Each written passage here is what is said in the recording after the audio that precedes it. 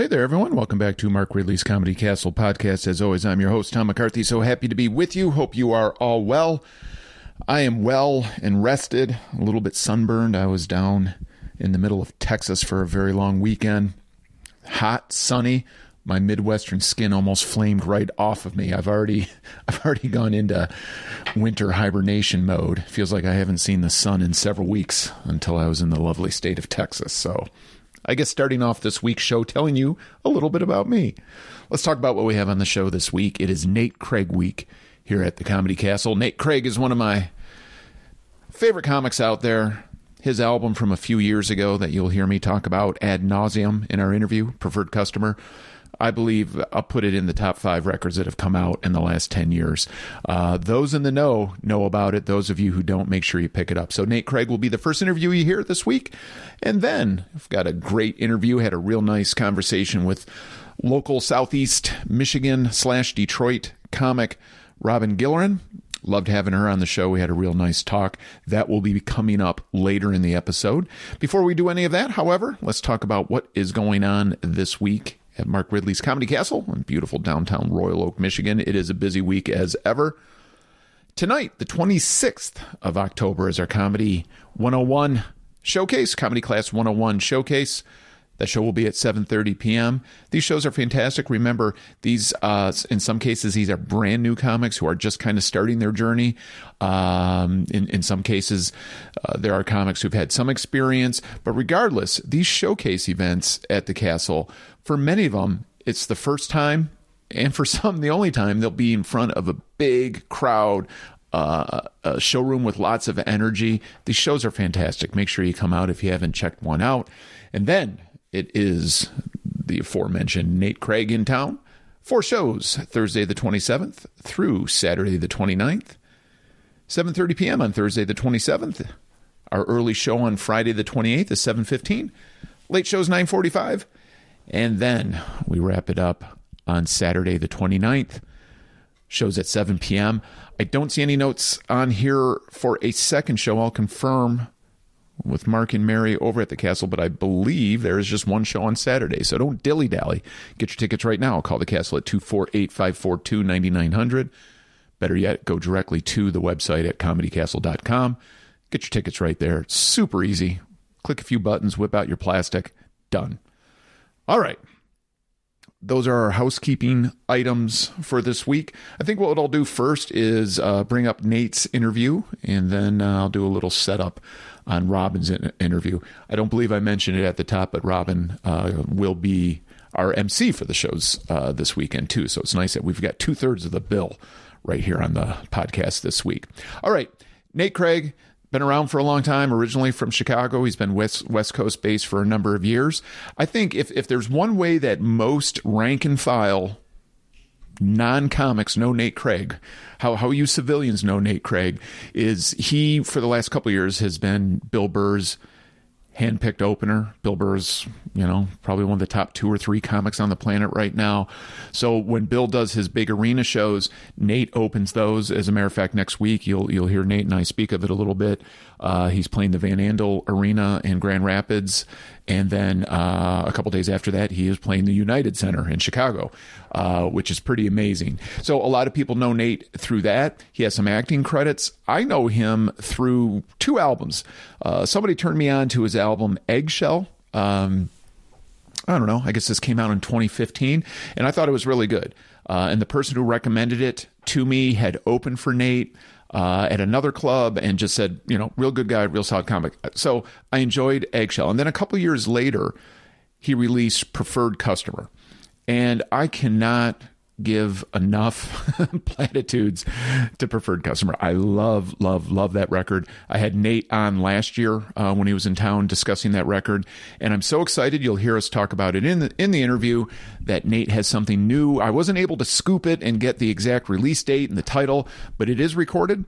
It will be coming out, and I can't wait. If the progression from, I guess Eggshell was actually his second record.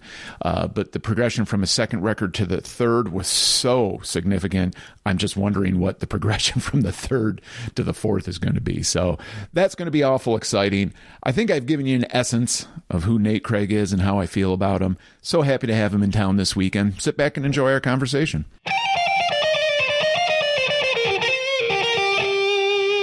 Hey, ladies and gentlemen, on the other end of my line is our headliner this weekend, Nate Craig. Thank you so much for doing this, Nate. I do a pre-interview with just about everyone we speak to. It's very rare that, boom, they just appear on the line. But I've noticed with how long-winded I can get, there's no such thing as a quick pre-interview with me. I hope I didn't waste any of my great questions for our interview on our pre-interview. No, you got to be recording when the phone rings and then put all that interview behind a paywall. That's the move. Capitalism. I'm a huge fan. They call me they call me Paywall Tommy in this part of the country. Yeah, we're huge fans, and that's why we're in comedy for a living. So I wanted to now. It doesn't take me much to do prep for a Nate Craig interview because I'm a big fan of yours. Our listeners know how much I love the Preferred Customer album. But I did hear on an interview on another podcast that you've recorded a new hour. It's I don't know if you can break some news for our listeners, but when can we expect it to come out? Has it been titled? What are we looking at? Man, I really wish I could break some news. We are shopping it currently, and hopefully we find a home for it. But it will be called Live at the Green Mill. We were fortunate enough to get the Green Mill in Chicago, which is kind of a famous jazz venue. Used to be just about as Chicago as you can get. Yeah. It's Capone used to escape from people trying to murder him or arrest him through a tunnel under the stage. Wow. And that's the stage I got to shoot this special on, and it was just awesome. They have one of the best shows that I know of anywhere there on Saturday afternoon. It's called Paper Machete, and they book it as a live magazine, no recording, no nothing. Wow. And it's like the only kind of, I rarely do you see music and comedy work well together. They have musicians, they have, it's the Green Mill's like where the Poetry Slam was founded. It's like a real kind of neighborhood joint, they drink as much as they read kind of place, like it's just awesome. And to record there was really cool. So it looks good. I'm really happy with how the team that shot it. I produced it, All Things Comedy produced it. Bill Burr, Mike Bertolini, Al Madrigal are all executive producers on it. And did they produce the last one as well? No, the last one I did myself with the help of Dynasty Typewriter, the theater here in LA that I shot it at, which is a beautiful venue, independently run by a couple incredible producers. And I would highly recommend finding comedy there if and when you're in the Los Angeles area. But I did that with them. They just were able to record it for me, and then I had the post-production done, the sound and the editing and everything.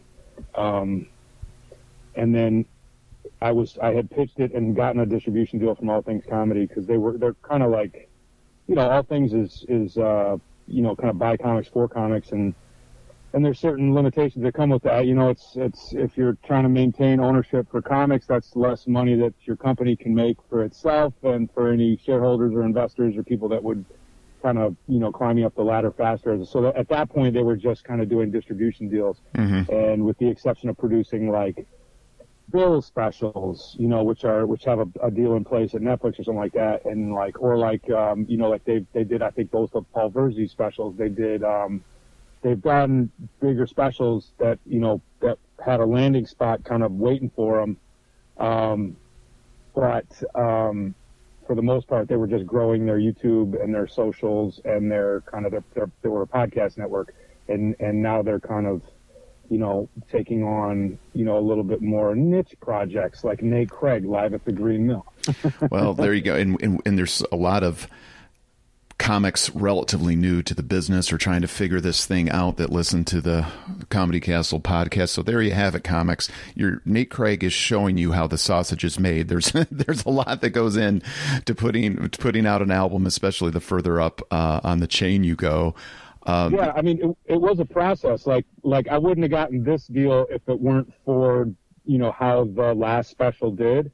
And I wouldn't have gotten that in place if I hadn't, pitched them. I basically pitched them the opening to my album and said, hey, would you guys want to shoot this as like a short? Yeah. Or if you heard it, I mean, I kind of shot it. What a unique way to start an album. It's amazing. I love it. Oh, thank you, dude. Yeah, no, it worked. It was kind of like, it was just like I wrote that like the week of and was like, let me try it because the theater with the, something with the curtains closed and just kind of make the people in the room aware of the people listening on, whatever digital streaming platform they're on and vice versa, make the people listening, on their headset, years down the line kind of feel like they're in the room and they liked it. And, I shot it on my own.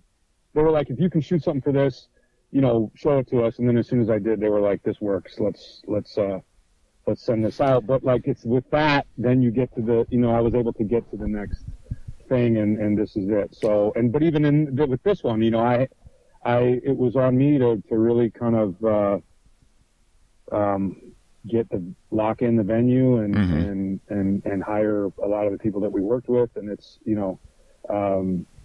I was naive enough to think when I first got into this business that like you would do something that they thought was watchable or hireable, and then somebody would tie your shoes for you, and that is not how it goes.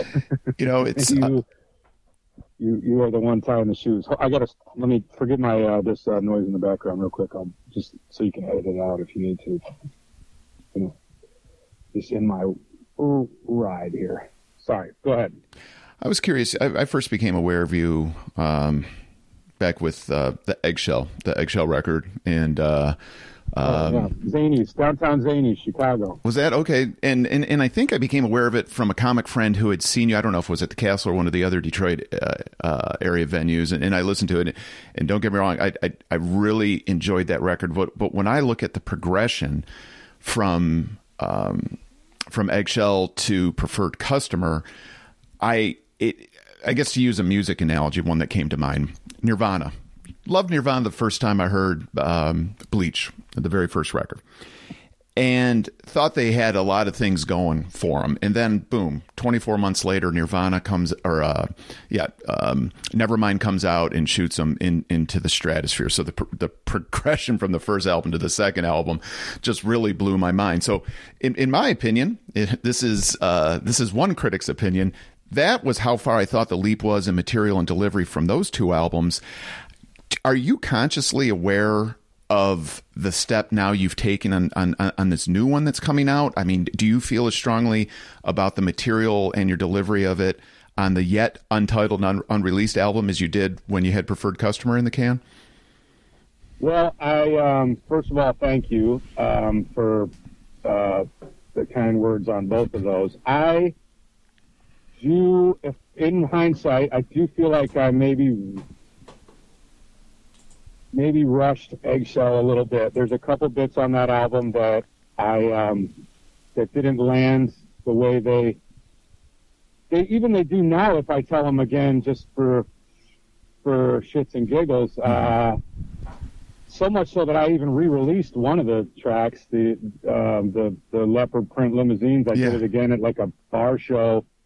And I just had it on my phone, and I released all my own shit. I highly recommend that. Young comics, at least know how to, be your own label, so that talk about where the sausage is made. I mean, don't give away all your rights to people. You don't need it, and if you're not famous, it's just a learning process. And once you do get famous, you probably still don't want to do it because by then they're worth even more to you. But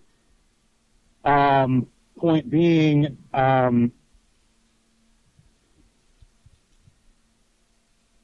It was just something that I felt like could be represented better. Mm-hmm. As far as like putting jokes out there, and so I re-released it.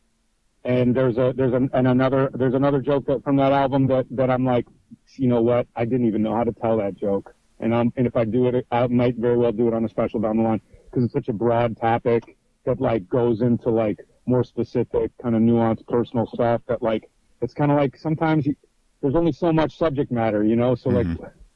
I don't need to die on that hill of that one bit not working so well on an album I recorded 6 years ago. Like I'm not afraid to do it again. I always would have, said, nah, it's burned and that's it. But well, think about, I've always thought about this kind of the progression as a comic. Like I think some of my early, like a great premise is a great premise. I feel like some of my early premises were stand up with some of my latter day premises. The trouble is I didn't know how to craft them. I didn't know. So there's a lot of stuff. I guess this would be some advice to up and coming comics is don't ever say forever. Don't say, gosh, that bit just doesn't work. I'm burying it. Sometimes you just don't know how to make it work. And that's, first of all, I love a new premise coming into my head. But second to that, I like finding a way to work a premise that I gave up on. And right, I think that's totally. No matter what level you're at. Totally. Yeah, absolutely. It's you're only going to, the longer you stay at it, the better you're going to get at fitting those things that that are funny into your voice and hopefully making them work for roomfuls of people. It is a very interesting part of, just an absurd career choice. And one thing, I'm so disappointed that we're limited today. Please, let's make sure we make a date when you have a release on it and you're starting the promo cycle, please keep us in mind here at the Comedy Castle. We're going to have you on and promote the shit out of it. But one thing, if I didn't get to, when I let people know or I tease, hey, Nate Craig's going to be in town, we're going to have him on the show. Oh, so many of the questions go, how did he get the Burr gig? How does he know Bill Burr? Because when I'm looking at your upcoming dates, holy shit, Van Andel Arena, the United Center for a Chicago guy, that's just off the charts. I may have asked you about this last year, but I've forgotten the answer. Could you kind of fill us in on your association with Bill, how it came together and how you got on these tours? Yeah, man, very lucky and happy to work with Bill. The first time I got to open for him was at the Brea Improv. I got the MC for him there, and I just asked him, I said, hey, man, I knew him from the Improv, and then, like, he kind of, like, dabbled in, like, ice hockey, and I've always played growing up, so there was, like, this kind of skate, and I was just like, I knew him from the Improv, and then he recognized me, and he was just like, oh, what's up? And then, we kind of became acquaintances. We were by no means friends or anything at that point. And I did the classic, not to invite anybody to crash my direct messages, but sometimes I saw that he had a weekend out in the suburbs at one of these improvs, and I was just like, hey man, do you got an opener? And he's like, I got a feature, but if you want to MC, I'll let you MC. And I was like, 100%, because, out here it's different. At that time I was like, trying to make the leap to headliner, and sometimes it's, I knew who Bill Burr was before he was famous. I knew exactly who he was. He's been one of my favorite comics for like 15 years. So I knew exactly who he was. And this is, I don't even know, 2010. So he's pretty well famous, definitely in the comedy world. And I was honored to get the chance to work with him. And he liked the week. We had fun. Honestly, Bill just likes a good hang. Like, I like to think I'm a good hang. Well, shit, my favorite hangs, I'm cut from the same cloth. Hey, let's talk a little bit about comedy. Let's talk a little bit about the ways of the world. Okay, we'll sprinkle in some sports there, a little bit of music. He's such that type of person. I think that's why his material's so appealing and broad, is he can speak on a lot of different things that make it funny. And your act is very, your act and your style fit so well with each other. It's a bill that makes sense. It's. I like that. I have to be very careful not to, drop in no, I'm serious, There's like that, people that are like that are infectious, so it's just like, I hope, I try very close to avoid, sounding anything like Bill. And even when anytime I lean on the mic stand, I'm like, oh. Well, please make sure too next week when you're at the United Center that you show no humility amongst friends, family members, past teachers, people who said you're going to be a zero and a nobody. Tell them, say, fuck you, I'm at the United Center. Yeah, no, I get it. No, I that is a very exciting gig for me. But that said, there's no, I've been able to do a bunch of these arenas with him. Now he's all the way up to the top and he's selling these places out, and these shows are fun. I mean, I saw Seinfeld at the, I think it's called the Palace at Caesars in Vegas. I was on HBO did a comedy festival there for 1 year, and I was on that. And Seinfeld was the headliner, and I had the full access pass. I went and watched him. It was like one of the best. I felt like I was watching them at like a tiny, tiny bar, and the audio was so dialed in, and the audio is not even that like so precise like that in some of these places. Some of these older venues, they weren't built for Justin Timberlake and Taylor Swift. They were just built for the Portland Trailblazers or whatever minor league arena football team is in Des Moines or whatever, and he still is just crushing these crowds on a way that's like. I just think his fans are so attuned and appreciate what you were talking about. Like, he's just interested in so many things, and he's, never runs out of comparisons or, metaphors, and, because he is, dips in and out of so many different, so much different subject matter that like he keeps people tuned in, and it's like, they're very fun shows. So I really appreciate you, saying it's a good fit, and hopefully, the audience is agree. It's been really fun shows, that's for sure. They've been really, really fun shows. Well, we can't wait to see you this weekend. I know it's. I will say this, just to get back to and thank you again for checking out my albums. There's an issue on Spotify right now. A lot of comics are running into it. That will be fixed soon. But if anybody looks me up on Spotify and sees that I'm not up there, that is the doing of an over aggressive record label that fucked a lot of comedians, and you can read up on that if you want. Just Google Spoken Giants. Yeah. Anyway, but I will get that reinstated, and Word Collections. I have to re-release on a different. I'm releasing my new album with All Things Comedy, but we have to figure out exactly how that's going to happen. Well, make sure you keep us in mind when it drops. I'll get wind of it too and drop you a reminder, and we'll dedicate a full 45 minutes when we can dive in proper.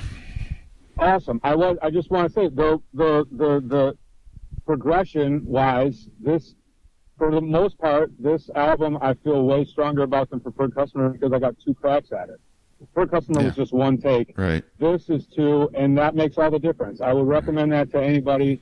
If you can do 2 recordings, that's not rocket science. Do that, and it will pay off. So that's all I can say. I think, too, just the, when I think about, and of course I did re-listen to it for preparation of our conversation, but listening to the material from the last album and just how at that time, with everything that's transpired in our world, not to say that 2018 or 2019, whenever it was recorded, was a bumper year for humanity, but my gosh, pre-pandemic, pre-insurrection, Russia, Ukraine, there's a lot of dark, deep cynicism on that record, but those almost seem like innocent times to what we're in now. So I'm so looking forward to seeing what material has been spawned from this latest shit show in humanity. Oh, thank you, bud. Yeah, I like to see my bits age better than I do. So I appreciate that. Hillary Clinton challenging Donald Trump to put a swim cap on in a debate. That's comedy gold. Ladies and gentlemen, if you don't know what I'm talking about, check out Preferred Customer. I love it. Well, thanks so much, Nate. I'm glad we hammered out sometime, and let's do it proper when the record drops.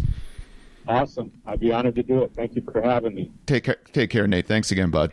Cool dude. We didn't get to talk about it at the very end. After we were done with our conversation, talked a little bit about Nate's ill-fated weekend here last year at the Castle. Nate had COVID and had to go into quarantine. I believe he only did his Thursday show, and after that he was trapped and in quarantine. So wow. Let's hope that doesn't happen this time and we get 4 full shows of Nate Craig. Okay, next up. Awesome conversation that I had with Robin Gillerin last week. Many people on the Detroit and Southeast Michigan scene already know Robin. She doesn't need much of an intro for those of you who don't. Robin and her husband Jason are a wonderful dynamic duo in the world of comedy here in our area. They produce a comedy show called the Hard G Comedy Show. You'll see them at tons of shows and venues around town. And Robin's just got a real great, relatable style. I've only met her in person a couple of times. I know of her a little bit in the periphery, friends of friends and whatnot, but I know her from the scene. Real solid comic, real interesting person to talk to. She's got a cool story to tell, and looking forward to seeing her open these shows this weekend at the Castle for Nate Craig. So here is my conversation with Robin Gillerin.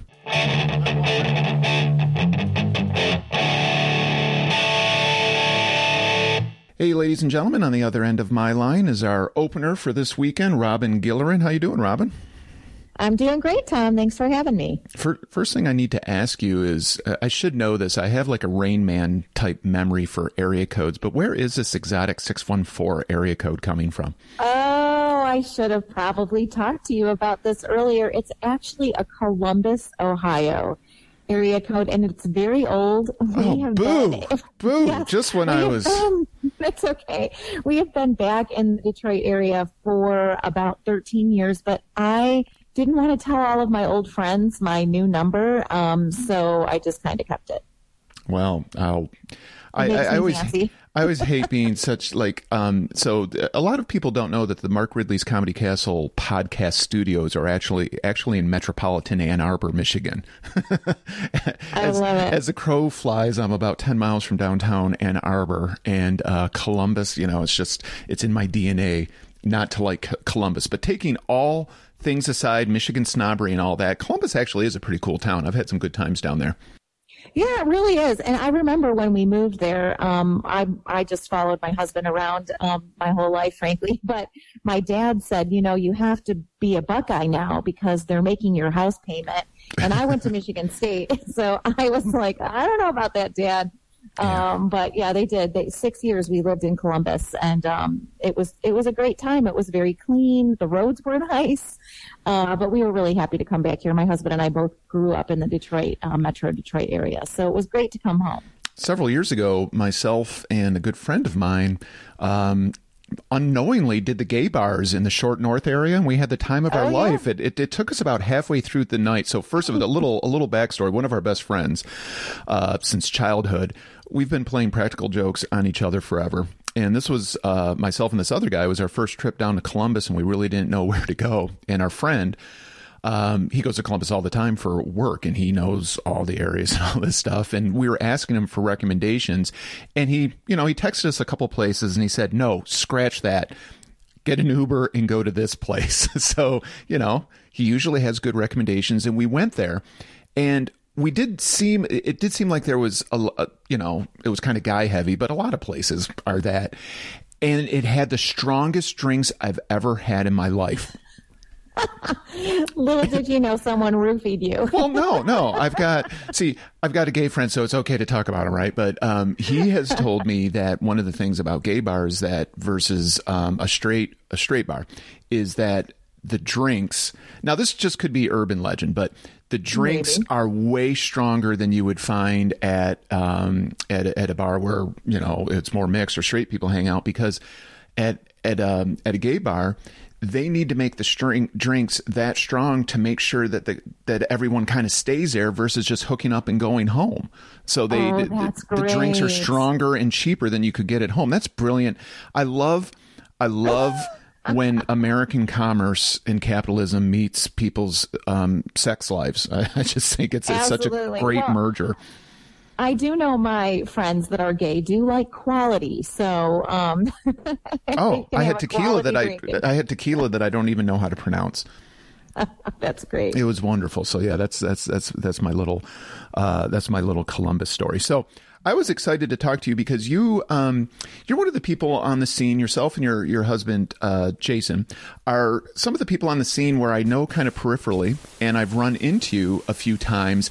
But I'm having difficulty placing kind of when you guys came into our Southeast Michigan comedy scene. And if you came in together, what's your story? What's your background? Yeah, well, I'm happy to share. Actually, it was Jason who started. This was a long time ago that I called about the class, and he never took it. I got it for him as a gift at Mark Ridley's. And if you know me or get to know me, you know I'm a huge advocate for the 101 class because I think that it is so awesome. Oh yeah. And so I bought it for him as a gift, and it was a few years later that he finally went and did the class. He had gone to a few open mics and was ready to sort of level up. And so that was about 5 years ago that he hit the scene. And I was just sort of his advocate and cheerleader and following him around all these open mics and bookings. And I got the bug myself. And so I took the class, and I've been on the scene for about 3 years now. I sort of had a faster sort of route, I think, than some people, but it's probably because of my background. I've always been sort of an entertainer, and I'm a local actor, and I do voiceovers and some modeling. I call it, it's like lifestyle modeling type stuff. And so I just think, being on the stage is a natural thing for me, and I love it. I love making people laugh, and Jason does too, and it's just been something fun that we could do together. I've tried being a lifestyle model with very little success. I've tried.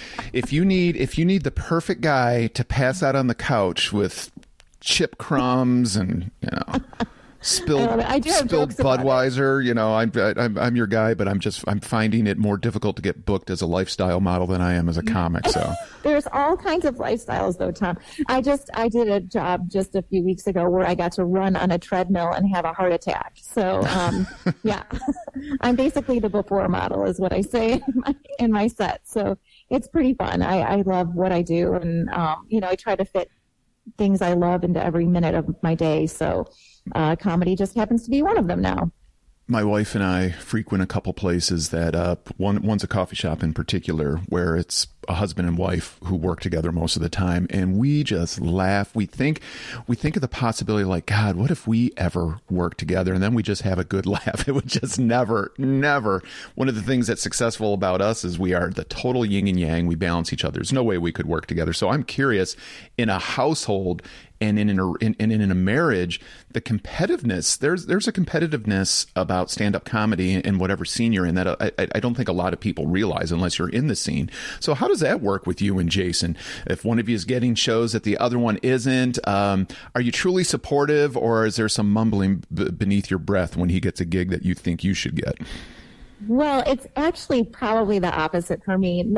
And I don't know, I think there's some sort of gene that's missing in me, because I am by nature not a jealous person. I am like really a huge cheerleader, and I'm always supportive and very happy for anyone that I know that has success. Of course, if I feel I deserve it, there's always that, like, gosh darn it, that person's not, they shouldn't have gotten that. Sometimes that happens, but I feel like he's my partner. And so anytime he wins, I win. But I don't know if it goes both ways, to be honest. I'm sure it does. I think, well, like I said, I did move up the ranks maybe a little bit faster than some people, including him. But I was on another podcast this week, actually, and I was talking with Mark Malig, who's a local comic that does a podcast, and I said to him, it's not the years that you put in, it's the hours that you put in. And I probably have more time than Jason does. You know, he has a full-time job as a physician. You know, he makes our house payment with that money. And so I feel like, I hope he doesn't get upset if I get a booking. You know, there's all lady shows that he can't get on, or, you know, things that he can't get off work on a Friday to do a Thursday show in Bad Axe or whatever, you know. So I'm able to do things that he's not able to do, but I hope that he thinks, and I do think, that we are a team and we're here to support each other and lift each other up. Well, I also think credit where credit's due. And I don't think I've seen your act since the springtime, but you've got an act, as we say in the business, that plays. It plays a lot of different places, which opens up opportunity, especially if you're opening up shows or middling shows. There's just there's a lot of work that you can get, and kudos to you. That's kind of, well, I don't know. I guess I shouldn't say that's the goal. For some people, it isn't the goal. But if you're going to put this much blood, sweat, and tears into something, you may as well get booked doing it and make some money as well. Absolutely, yeah. You want to be relatable, right? And so I try, and I've been connecting with some African American comics, and I really want to be good in those rooms too. And I'm not yet. It's something I'm working on. I want to be relatable to everyone, but I also want to tell jokes that are personal to me. So that's important. But it's been great. You start where you start and you play the rooms that you play, and then as time goes on, naturally you need to learn to play in front of different crowds. And in my progression, I remember I started playing Canadian rooms and black rooms at about the same time, and they're both such a different animal than the rooms I had been playing. But as time goes on, if your personality and what you have to say is likable, regardless of the crowd and what type of room it is, sometimes you'll see, I always think the best experience, not only in life, but in comedy in particular, is if it's a diverse room and it's a mix, there's people from different backgrounds. Yes. It's such a rush entertaining people of all backgrounds. But yeah, there are different strokes for different folks. I was shocked at how poorly I went over in Canada for like the first year I played it. I was like, oh my God, Canadians are the nicest, friendliest people in the world. Why do they hate me? What does that say about me? Not enough A's in your set. Yeah. Well, I went heavy on the hockey and lover boy jokes, and I knew I shouldn't have. I was given bad advice by somebody. Oh, that's great. Yeah. I mean, there's always a lesson to be learned somewhere. Another thing that I think is interesting about you and Jason, and again, just kind of knowing you peripherally the last couple of years, is you're similar to me. You're an adult with children and a life outside of comedy, but you're also very committed to comedy. The more comics you meet, too, there's, Norm Stoltz is a great example of it. Norm was very successful outside of comedy as well as in comedy, and he balanced I believe he was a pharmacist or something in those lines, but also a very successful comic, a successful husband and dad and grandfather, and sometimes it's hard to even fathom that there could be that balance, but you guys look like you do it. You've got one foot in showbiz, but you also have, it looks like, both feet into raising a family. Yeah. Well, sometimes social media is a liar though, Tom. Sometimes, things don't work out as planned, and the grass is always greener where you water it. So if you're focusing too much on comedy, other stuff is going to fail, like I'm not working out as much, or I run a network marketing business and maybe that's not going well or whatever. So it is really just about choosing what you want to do every day and making time for the things that are the most important things, because you really can't have it all. You can't. You can have what matters most and make time for what's important. And something is going to kind of break every once in a while. So there have been times where we're like, oh my gosh, like our kids haven't seen us in 3 nights. Like, we better plan a dinner. And so we will work that in. But yeah, Jason does run he has his business as a physician, and he has other hobbies, and so do I, and I have another job too. So it can be difficult to make it all work. But yeah, Facebook's a liar sometimes. So don't, and Instagram too. So yeah, there should be. I always thought Now, I've never been on there, but I know it's called Truth Social, the platform that Trump came out with and all that. But if there truly was a Truth Social where you were required, or there was a filter that it had to, it portrayed your life as it actually is versus the way you want to portray it on social media. Now, that would be something. Everyone would be on the toilet, you know. Yeah. Where are you really when you're posting those things? I know. I've just I've given up. That's I'm gonna write that down because that's a positive phrase. So the grass is always greener where you water it. Yeah, it's true. Well, unless you water it too much, right? Yeah. But so Jason, my husband, came up with this phrase that I think we really like about comedy, and he calls it his hobsession. So it's sort of a hobby. And sounds like a merch opportunity. Sounds like a merch opportunity. Yeah. We're going to make some stickers. But it is so true because really, I mean, think about it. You know, he's 50. I'm 49. You know, are we going to make it big? Are we going to have a Netflix special? I don't know. I mean, maybe when we're old and, you know, he retires. But right now, we're just enjoying it. And we're here to make people laugh. And I'm really excited about any opportunity I get to grow, because I'll tell you, I listened to my set from last year. I did Halloween last year at Mark Ridley's. I got to host, and I thought it was great. I got good feedback, and I listened to it, and I was like, whoa, it's a lot better. So if you came last year, come again. You're in for a treat. I have improved in the last 52 weeks. It is something listening to. It's necessary, though. If you want to get better, you have to record. You have to record and listen to it. For a couple of years, I recorded everything and then didn't have the guts to listen to it. It doesn't work if you don't put them both together. It's the painful part, right? You know? It's like when you watch yourself, if you tape yourself working out and then you watch it back, it's like, oh, I thought it was much more graceful than I actually am, you know, but it's fine. I've had on your positive saying for the week, I'm going to replace that. My saying for the week has been, here's the week I've had. Sometimes you're the bug, sometimes you're the windshield. I've been saying that a lot lately. This past couple of weeks, I just feel like I've been the bug. Part of it is the weather. Tommy suffers from seasonal affective disorder, and this week has been brutal in these parts. So I'm headed to Texas tomorrow morning for some sunshine and some 85-degree temperature and awesome. Overdose on vitamin C and D. There was one other thing that I wanted to mention. So, of course, in prepping for the interview, I always, regardless of who I'm interviewing, I always try and find clips and different stuff and things I didn't know. So when I went to your website, I am intrigued. I will make a bet with you.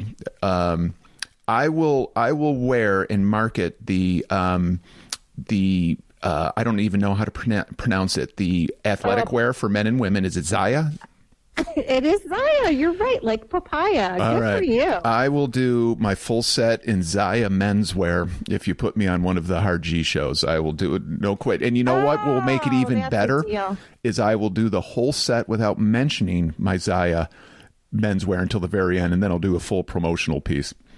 We'll put you in a commercial. Look, you are a lifestyle model already. Totally. I always say network marketing's for everyone, and maybe you found a new calling, a new obsession, Tom. Well, people who know me, a lot of the clothes in my wardrobe, I don't necessarily have the body to wear, but I got the confidence, and that's a big thing.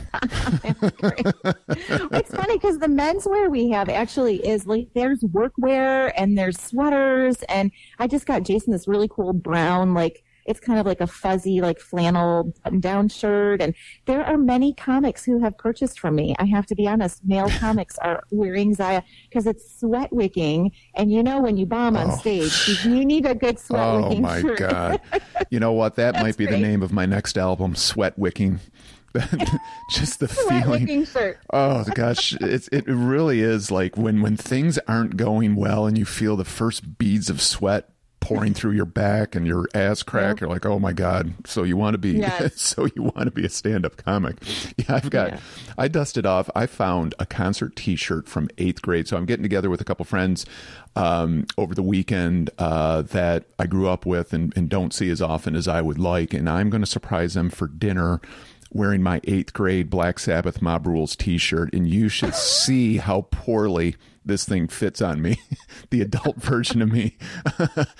But I've got the confidence. I'm wearing it. We're going to a nice place. I'm gonna wear it, and I'm gonna have a real hoot. We got to wear a suit jacket over it or something. I'll help style you. Yeah, there you go. Well, I've enjoyed talking with you. We're going to love having you at the castle with Nate Craig this weekend. You're a burst of positive energy out there in the scene. Keep doing what you're doing, and I hope to run into you out there soon. Thank you so much, Tom. We'll get you on a show soon. Cool. Thank you. And there you have it. 2 for the price of 1 this week on Mark Ridley's Comedy Castle podcast. Thanks so much to Nate Craig and Robin Gillerin for their time. Truly enjoyed speaking to both of them. Thank you so much to Joel Fragmenti, who does a great job and produces this week in and week out. Most importantly, thank you to all of you who listen, who download, who subscribe. Make sure you keep spreading the word. Leave a comment, like it, share it. We'll keep bringing you interviews week in and week out with the top touring comics in America, right here at Mark Ridley's Comedy Castle in Royal Oak, Michigan. Until next time, this is Tom McCarthy. Thank you.